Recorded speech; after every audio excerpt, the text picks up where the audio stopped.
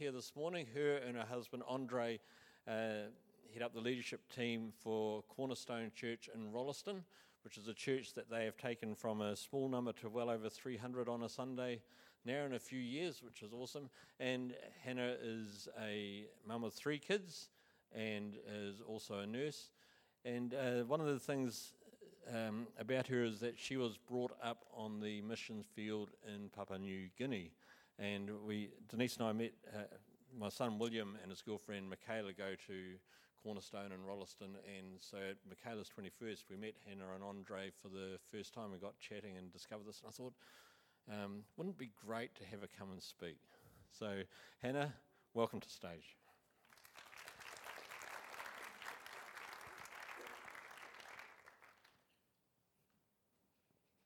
Hi guys, I'm just going to get set up quickly here. Alrighty. Oh, I think we're already there. There we go. Jumbrib Sur, Kanyam Chmo Hannah Powell, Kanyam Saksavaida Dal Mal, Juop Nat Dang Oknia.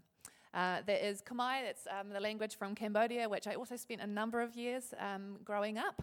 And I just said it's a formal greeting. My name is Hannah Powell. Thank you so much. It's lovely to meet you all. And so far you've been very friendly and welcoming, so thank you very much for that. Thank you, Robert and Denise, for inviting me. We know Will and Michaela quite well and really enjoy having them at Cornerstone. So, my name is Hannah and my husband Andre. I've got a few photos here of the family because it's always nice to see people's faces. This is my husband Andre. So we pastor Cornerstone Church in Rolleston. We've been out there 4.5 years now, and it's our first senior pastor role, so it's been a lot of learning. It's been a whirlwind, as Robert said. The growth has been huge and very quick, so it's a lot of chasing our tails and trying to catch up. As you know, Rolleston is still continuing to explode in terms of numbers and families coming in all the time, so it's really exciting, and it's a real privilege to be partnering with God, pastoring out there. We have 3 children. Oh, that's them there. Our Isaac is our oldest. He is 8.5. He's 9 in November, which is scary. He's our wee chatter. I think like most firstborns, he's very much a people person. He likes to know exactly what is happening each and every day, and everything is black and white, and that's him. We've got Luca, who is 5. He's 6 in October. He's our cheeky little second-born. If anyone here is a middle child or a second-born, you'll know what that means. He's completely different to the older one, but he is lots of fun. And then God brought along this little creature. This is Evelyn, or Evie. She's 2.5, and she is a bundle of joy and also full of beans in the good and the bad way. 2.5, as you know. Some days it's full-on tantrums, and other days it's very sweet kisses on your nose and, "Hi, sweetheart, have a good day," she says to me as I head off to work. So she is awesome. Righty. I just want to take a few minutes just to, I guess, explain how I got into overseas mission, how I kind of have ended up where I am with a real heart and a real passion for cross-cultural mission, and just kind of want to tell you a wee bit of a story of where it all began.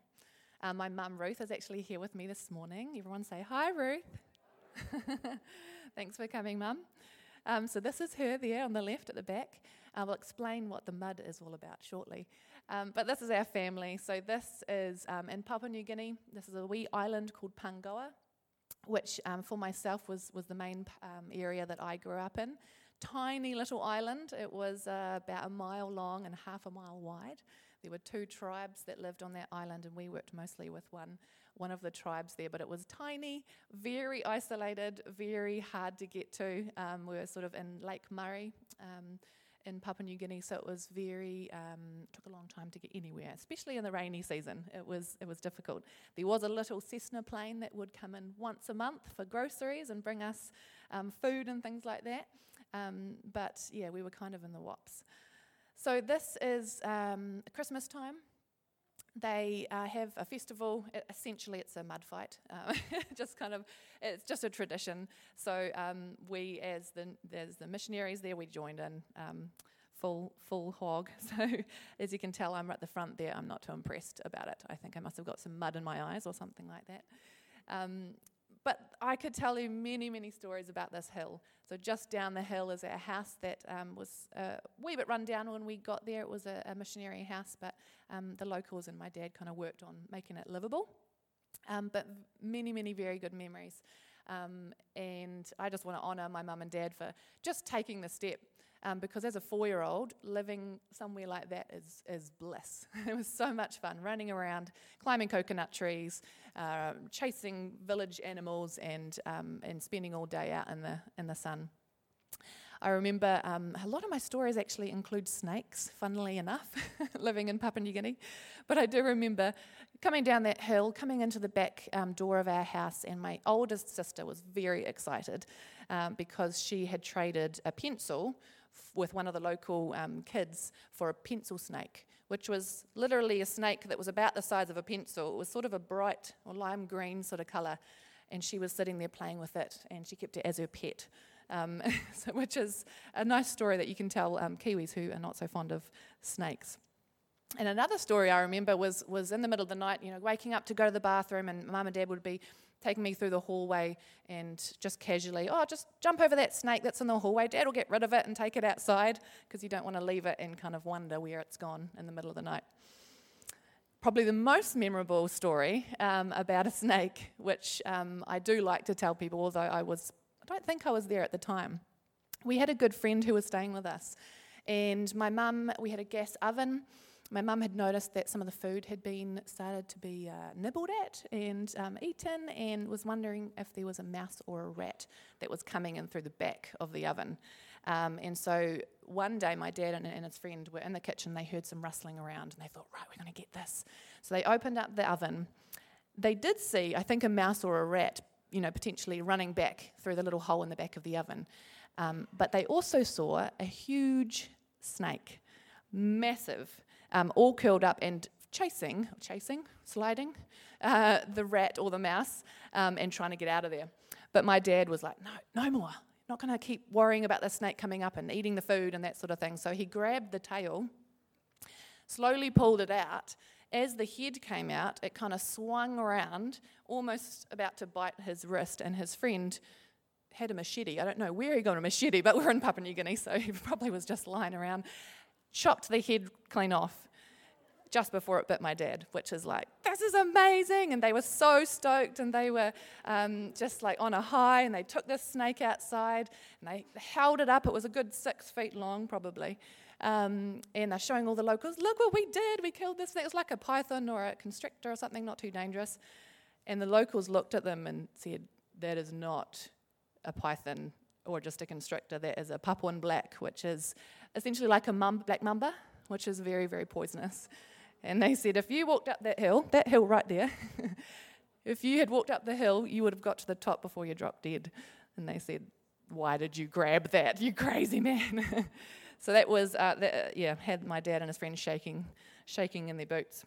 But there's lots of good stories, lots of really amazing memories, and definitely this time in my life, I was there until I was 5, was a huge foundation for me in terms of God sparking a real love for other cultures, a real desire for cross-cultural mission, and that's kind of where it all began. This is us not looking so muddy on the same hill. We came back to New Zealand when I was about 5, and we spent 10 years. My dad was pastoring around New Zealand for most of that time. And then when I was 15, we actually went to live in Cambodia. So my mum and dad got asked to go and run an NGO that was a medical mission out to villages and running medical clinics and things like that. We came back for my nursing training. Well, we came back around that time, and I did my nursing training in Invercargill. And pretty much as soon as I had finished, I got an offer from a friend of ours, Dr. Annie Cheng Green, to go back over to Cambodia.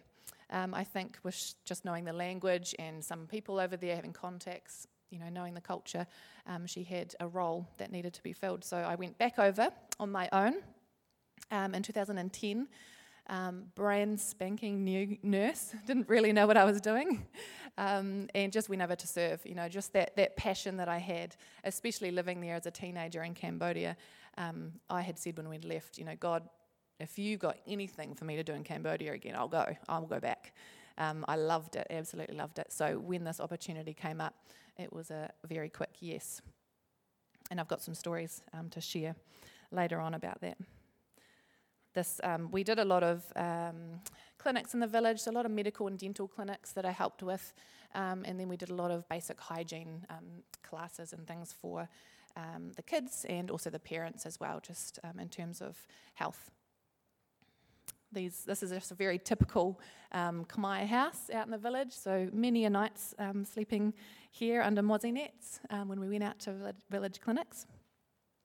Many hours on the back of a motorbike, travelling to and from places. Sometimes it would be up to 5 hours, and I remember falling asleep on the back of the motorbike quite a number of times, which is like the worst thing that you can do on a motorbike.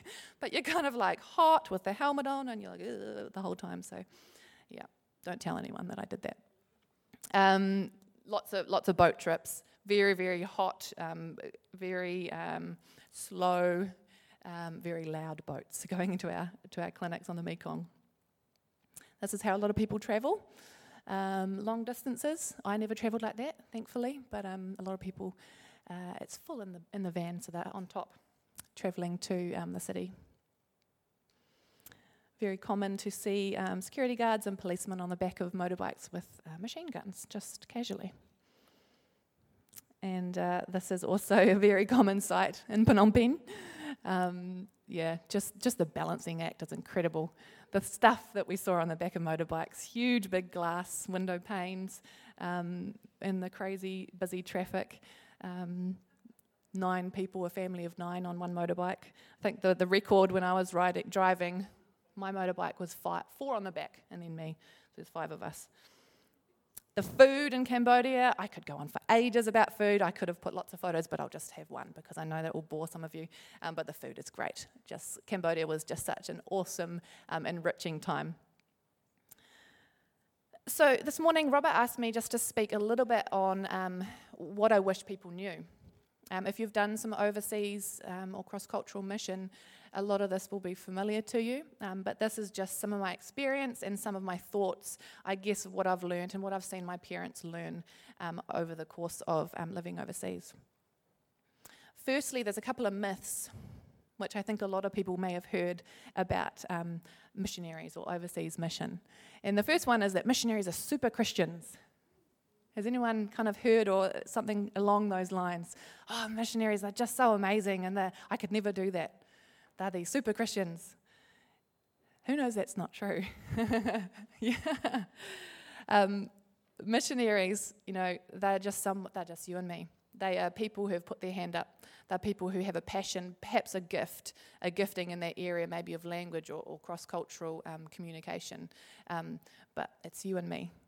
And it's nothing too special. Some of the work that overseas missionaries do is amazing and incredible, and there's so much need out there.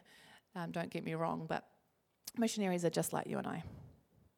And the other thing that I have heard a wee bit is, it's easier to share the gospel overseas. It's so much easier. It's hard here in New Zealand. And there is an element of truth in that, I think, in a lot of Western cultures and countries. We are quite closed off to the spiritual world. I think a lot of Westerners are quite, don't feel comfortable talking about your faith and what you believe, and that's quite un-PC and that's quite awkward. And a lot of Asian cultures we found, and even in Papua New Guinea, it's a lot more normal to talk about spirituality and to talk about the spiritual world. And you do see a lot more things that are spiritual, and you talk a lot more about things that are spiritual over in countries like that, because I think people are a bit more open. But it's not necessarily easier to share the gospel. I think an important thing to remember is that if you're not doing it here in New Zealand in your life already, it's not necessarily going to magically happen or become easier when you go overseas. You've got to put in that time with God. You've got to put in that practice and that preparation. Missions isn't for superstars. Missionaries are just like you, ordinary people who God uses to do the extraordinary. And God can use each and every one of us. So a couple of my own thoughts about what I wish I knew before I went off on my own, and what I wish people knew. God often does more in our own lives.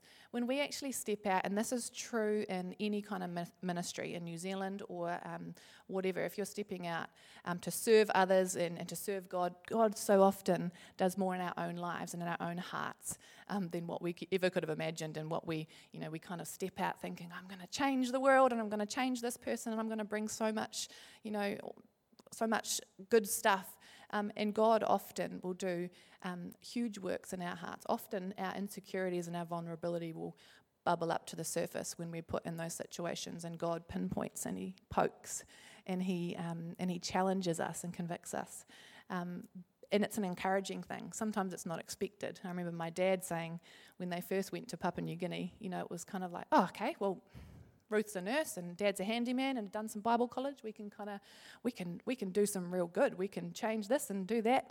And he said he did not expect just the lessons and the growth, and sometimes the painful growth that God had caused in his own life. Miracles often happen outside of the boat.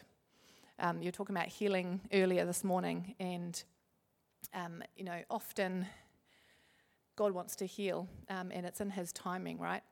But how many know that if we never ask, we may not see the miracle? If we don't step out, so out of the boat, I'm referring to Peter, who stepped out of the boat. He listened to Jesus' voice. He responded to Jesus' call to step out of the boat. And he wouldn't have experienced what that was like to walk on water if he hadn't stepped out of the boat. If he'd stayed in the boat, yeah, I understand what you're saying, Jesus, but I'm not going to quite make that step.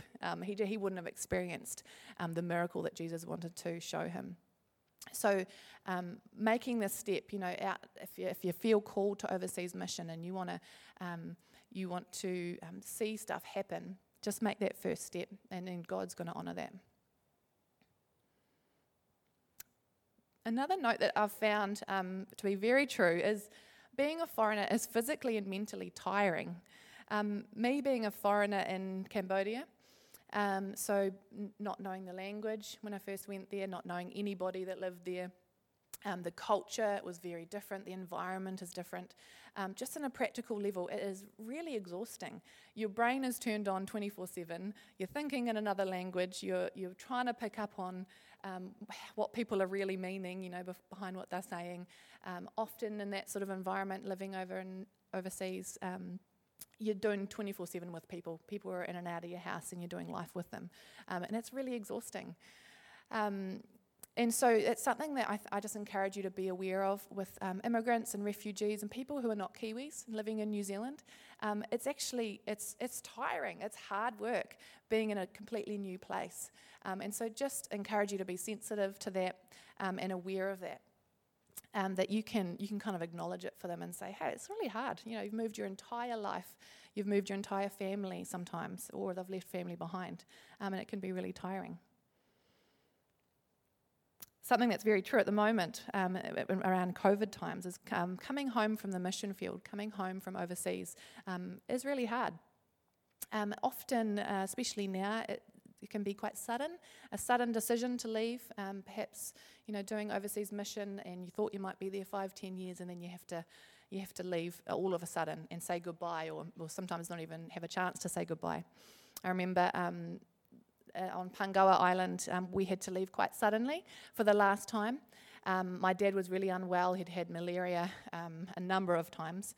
And my mum had actually got some terrible burns from that gas fire again, and was really needing some medical assistance. We also had family stuff going on in New Zealand that we kind of needed to come back for. And it was a really quick decision. It had to be a quick decision, and we left, packed up, didn't get to say goodbye to a lot of people. And that's really hard. It can be quite an emotional time, and there's a lot of stuff that you need to work through, in your heart when you kind of suddenly you're not where you thought you would be. And that transition is quite hard. And so my mum and dad actually work for a mission organisation, and they do a lot of work with missionaries who come home, just debriefing them and helping with that transition into New Zealand life again. It can be a wee bit of a reverse culture shock. And so I encourage you, if you know anyone that is coming home, just to get that debrief sorted and have someone that they can work through some of that stuff with. We overestimate what we can do in 1 year, and we underestimate what we can do in 5. What that means is often when we venture out in something new, that can be in New Zealand as well, but if we're kind of, right, I'm going to go and do this thing, I've got all these dreams and these plans, and it's going to be awesome, and I'm going to, this is what's going to happen. And you kind of get to, a year or so, and if you haven't seen it happen, it can be quite disappointing and quite disheartening, and like, oh man, for example, some of my friends over in Cambodia with language learning, I'll do a year language learning and then I'll be right and I'll get into it. I'll get into what I want to do. And sometimes it takes a lot longer than that. It can be hard, and you can get to that and think, I'm not really anywhere. This is really disappointing and frustrating. But I just encourage you to keep going, because we often underestimate what we can do in 5 years. So you go down the track and you look back and see what God has done, and often you're surprised and amazed at what God can do in 5 years. This is true for Andre and I at Cornerstone as well at the moment. Looking back over the last 4.5 years, I never ever would have imagined to have seen the personal growth in people and the stepping up of leaders. We have a leadership program that we're in our 2nd year now. It's kind of for up-and-coming leaders or people that really have a hunger and desire for God, and perhaps don't have the skills or leadership skills to know really where to go next. And so we have about 15 or so young people, and sort of up to the early 30s, coming in, and we just do monthly meetings learning about leadership and learning about how to take the next step in God. And just seeing just their progress and their desire grow and grow for God, and just their leadership. They're doing things like fasting for the first time ever. They're doing things like mentoring young people that they've never done, and they're given the skills to mentor and disciple these young people. They are preaching. They are sharing their testimonies. They are leading in communion, that sort of thing. And just seeing the growth and the passion that they have is really, really encouraging. I guess the main thing that I've learned over the years is that every believer is called to mission. I hope that you're starting to get this picture that it's not just missionaries overseas. Every believer is called to mission. And I want to just really quickly just explore a little bit about what is mission, why do we do it, and how do we do it. It sounds simple, but it's got a lot of meaning. So what, why, and how? What is mission? The Latin word mitto is to send. Missio is sending. So that implies that something is sent to accomplish a task. In other words, God has sent the church, which is you and I, all believers, to accomplish a task, and that is God's mission. Church Mission Society says it like this: the call is for all. All God's people are called to join in God's mission. And that can be in another country, or that can be next door, or with your loved ones. A really simple phrase, which I really like, and it's easy to remember as well, about what is mission. It's obeying Christ, sharing Christ, and relying on Christ. And if we live our lives and we remember those things, we're obeying Christ, we're sharing Christ, we're relying on Christ. That is the basis of God's mission. That is the basis of, the gospel. That's Jesus came to bring salvation and bring us closer to the Father. And if we can kind of get that mission really ingrained into our head, it's a good one to keep there.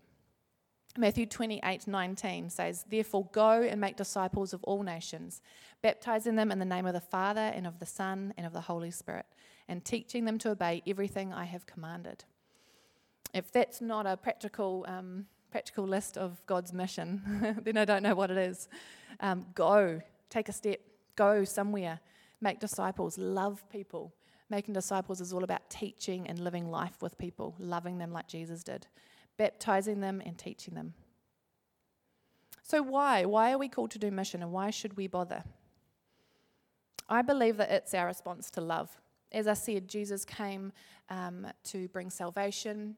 He brought God's love and was the manifestation of God's love for us. And I believe it is our response and our duty to that love. That what Christ has done for us, we have a response. We can choose to do nothing with that, or we can choose to respond to love in a practical way. John 13:34, a new command I give you, love one another as I have loved you, so you must love one another. By this, everyone will know that you are my disciples, if you love one another. Bible Study Tools is a really great website as well, just a side note. And they say, as believers, we are called to actively spread God's words and love to make a positive difference in the world, whether it be our loved ones or strangers from another country. We are called to actively spread God's words and love. That is our mission, and that is our why. So the second thing is actually a command. Jesus says in Mark 16:15, he said to them, go into all the world and preach the gospel to all creation. This is just after he was resurrected, and he spent some time, a number of days with the disciples. And then he said, go into all the world. It was sort of like, you guys know me now. You know, you've done mission with me, you have followed me, you've seen what I've taught, you trust me, you've experienced God's power, and now the command is go into all the world and preach that gospel of love. And the last thing there for the why is we are blessed to be a blessing. In Genesis 12, God is talking to Abraham about the blessing. He's blessing him. And it is not just for him to keep for himself, but that's to bless the generations to come and his descendants. And we are called to be a blessing as well, not just to keep the blessing to ourselves. And this can be very practical. This can be finances. You know, if we're blessed in finances, we are called to be a blessing with that. If we are blessed with the gift of leadership, we're actually called to be a blessing with that and to use it and to step out. So how? How do we do mission? A term I think is from a Kairos course, which if anyone is interested in cross-cultural mission or just mission in general, Kairos course and also Empowered to Influence talk about this mission mindset, and they are fantastic courses, so I encourage you to look into them. Mission mindset, it's all about having your eyes open to the world around you. There are opportunities for mission all around us all the time. And it's about just being where you are, just in the marketplace, in your workplace, in your family, in your home. There are opportunities for mission all around us, all the time. In my work, I'm a general practice nurse, and so I see a lot of patients every day, and I can't exactly preach or just share Jesus with my patients, but just having this mission mindset, just having my eyes open to the world when they say little things, hey, that's an opportunity. That's an opportunity to share Christ. That's an opportunity to share his love. That's an opportunity to share his hope in this situation. And just having that, your ears and your eyes open to those opportunities for mission is really important. Winky Pratney says, every Christian a missionary, every non-Christian a mission field. That's having our eyes open. The second thing, how, is be willing. As I said, my parents went to Papua New Guinea when they were just married. They're only a few months. They actually had a friend of theirs say, what do you think about moving to Papua New Guinea? And it was a bit out of the blue. They'd never gone overseas before. And this friend said, why don't you go home, pray about it, think about it, come back with 3 good reasons why you shouldn't go. And they did. They went home and they came back to him and could not think of one good reason, which I think must have been a God thing, because I feel like I could have thought of a few good reasons why not to go when you're newly married. Oh, I've got to save money for a house. Oh, we're going to start a family. I don't want to leave my parents. But God was calling them, and they could not think of one good reason. So they said, sure, we'll go. God, we're willing. And so they went. Isaiah 6 verse 8 says, "And I heard the voice of the Lord saying, 'Whom shall I send, and who will go for us?' And then I said, 'Here I am, send me.'" It's having your eyes open, having your heart turned towards Jesus when he does call you, whether that's overseas mission, whether that is calling you to go and talk to your neighbour about him, to share Christ's love. Have your ears open, put your hand up and say, "God, I'm willing." And the next one is share your story. I'm not the greatest storyteller. My husband jokes that I do leave out a lot of little details and important information. And I don't mean to. I just remember things wrong, and I'm telling the story, and I'm like, yeah, I think that's how it was. Oh yeah. And then later he'll be like, that's not what happened. I was obviously a very, very proud daughter of my parents who grew up, who brought me up overseas on an island. And one time my mum, I believe she was pregnant with my twin brothers. She was very, very sick, very unwell. She got very dehydrated. And at one point, and because we were so isolated, we couldn't just, go down to the hospital. There was no hospital. And so she was very dehydrated, and what she needed was IV fluids. And so in my mind, I was sitting in Christchurch a number of years ago, maybe 9 years ago now, sharing with some of my young adult friends. Do you know what my dad did? My mum was so unwell and she needed IV fluids. And he, because he had a bit of a shady past, he'd done a bit of IV drug using before he came to God. And so he knew how to find a vein. And so he didn't have any equipment or anything like that for IV fluids, but there were coconuts on the island. And do you know that coconut water is actually very close to the consistency of human blood, which is true. And so he got this coconut, and I think he might have had an IV line tubing, but he made needles out of like bamboo and managed to find a vein and got this fluid into her. And as I was telling this story, my husband and some of the other young adults were like, "Really? How did that happen?" And I was even doubting myself as I was telling this story, but I was like, my parents are so amazing. They just did whatever they could on the island. And as we were driving home, my husband was like, that didn't happen. I'm pretty sure. I got to check with your dad. What actually happened in that story? We went home and asked my dad, and he was hysterically laughing, saying, "Oh, that's so cute that you thought I could do that, Hannah. But I did have an IV bag and an IV line and some needles lying around. I did find the vein, but I had all the equipment there. I didn't make it out of coconuts and bamboo." So that was embarrassing. That seems to happen to me a wee bit, but I do try. I do try my very best. But what I'm saying, share your story. Testimony is so powerful. And when you are talking to someone, especially if they don't know Jesus, your story can be incredibly life-changing. Your story about what God has done, your story about how you have seen God move in your life, how you have seen his light turn around situations that are dark, your story is so powerful. So share your story whenever and wherever you can. Be wise with it. But when there's an opportunity, when you feel the Holy Spirit prompting you, share your story. 1 Chronicles 16:24. Declare his glory among the nations, his marvelous deeds among all people. If God has done something good in your life, don't keep it to yourself. Share it. And the last one on how do we do mission? Be confident. This isn't necessarily a confidence in your own ability, although God does give us gifts and talents, but to be confident in God and Holy Spirit power, because he's actually the one leading you. So whether you are going overseas, and there's many, many times when I was working over in Cambodia, and I was so out of my depth as a new nurse when I went there on my own. It was very different going by yourself as an adult working, rather than having been there with my family, not really having too much responsibility, doing school, learning the language and hanging out with my friends pretty much. So living there as on my own as a nurse, I was a brand new nurse. I didn't have experience. I didn't have confidence as a nurse. I couldn't actually go in there and, I'll show you how to do it. I'll teach all the nurses. I couldn't.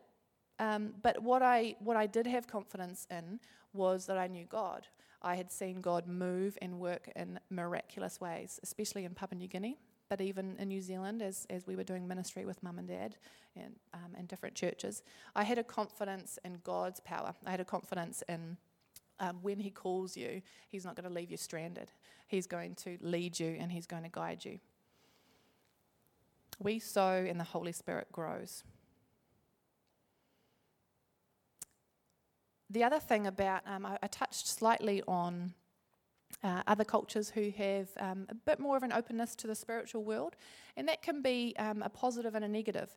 In Papua New Guinea, there is a lot of witchcraft and a lot of spiritual stuff that goes on. There was this one time that my mum was really sick. Again, she was pregnant. I think she was just pregnant with twins and very, very unwell. She had to be taken out to a nearby town, to a hospital there. And because my dad was actually just starting a teaching series at the Bible school there on spiritual warfare, he kind of had to stay on the island. And so us girls had just left as well. Some friends had taken us up to be with Mum. So he was on his own, and he was delving into this topic of spiritual warfare with a lot of the local guys who were training to be pastors in the Bible school. And he got home, and he was feeling pretty low. I mean, his wife is really unwell. All his kids have gone up to the hospital with someone else, and he's by himself, and he's trying to plan these lessons. And he's really pushing into prayer. He's really pushing into the Holy Spirit. And who knows, when you start doing that, there is a bit of resistance in the spiritual world. There's a bit of pushback sometimes. And he was there in the house. They had this power shell, kind of encased in glass cross, that they took everywhere. Mum and Dad took everywhere. Every house that they went, they'd have it up on a door frame. And it was hanging on a nail as well. That was kind of, positioned pretty well. It wasn't windy. The fan wasn't on. Nothing was happening. It was pretty secure there. And as it was sitting there, it started to rattle a wee bit. And it actually came off the nail and flew across the room, the other side of the room, onto the floor and smashed. And to him, that was freaky. That was really freaky. And there was lots of other stuff that actually happened that week while he was teaching on spiritual warfare that is for another time. But that really rattled him, and he's like, God, all this stuff has been happening. I don't know if I should be pushing into this. He wasn't feeling confident at all. And he said, I'm almost ready to pack up and go. I'll just scratch the course. I'll just pack up and go. The next day, another missionary, a guy, pastor, was it? Yeah, from another area, arrived on the island, which was very unusual. We didn't often get visitors.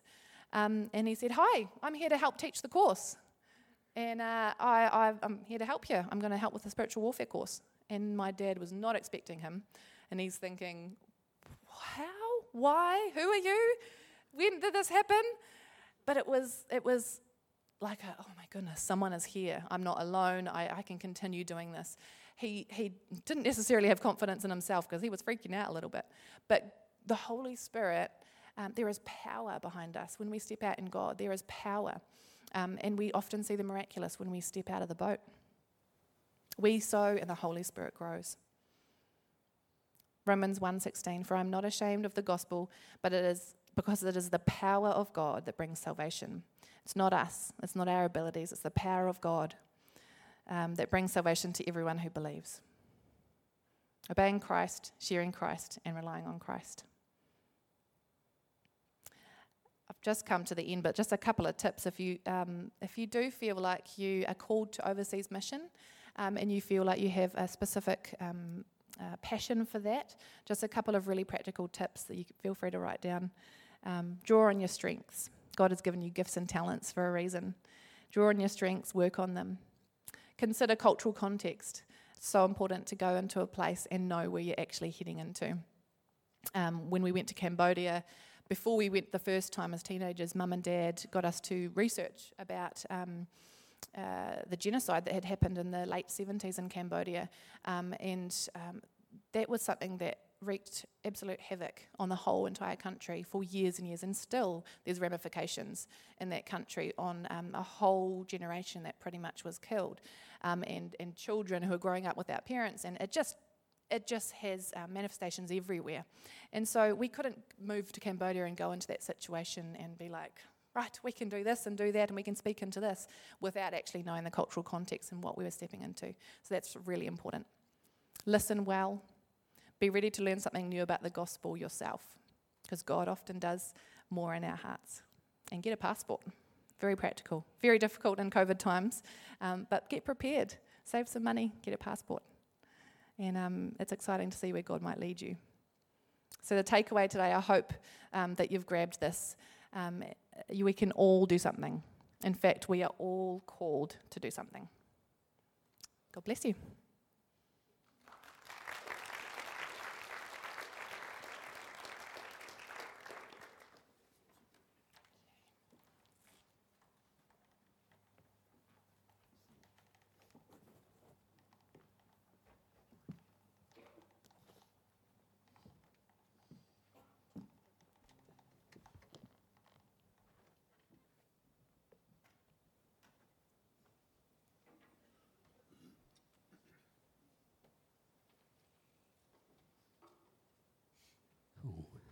Thank you so much, Hannah. Awesome. Really, really practical stuff.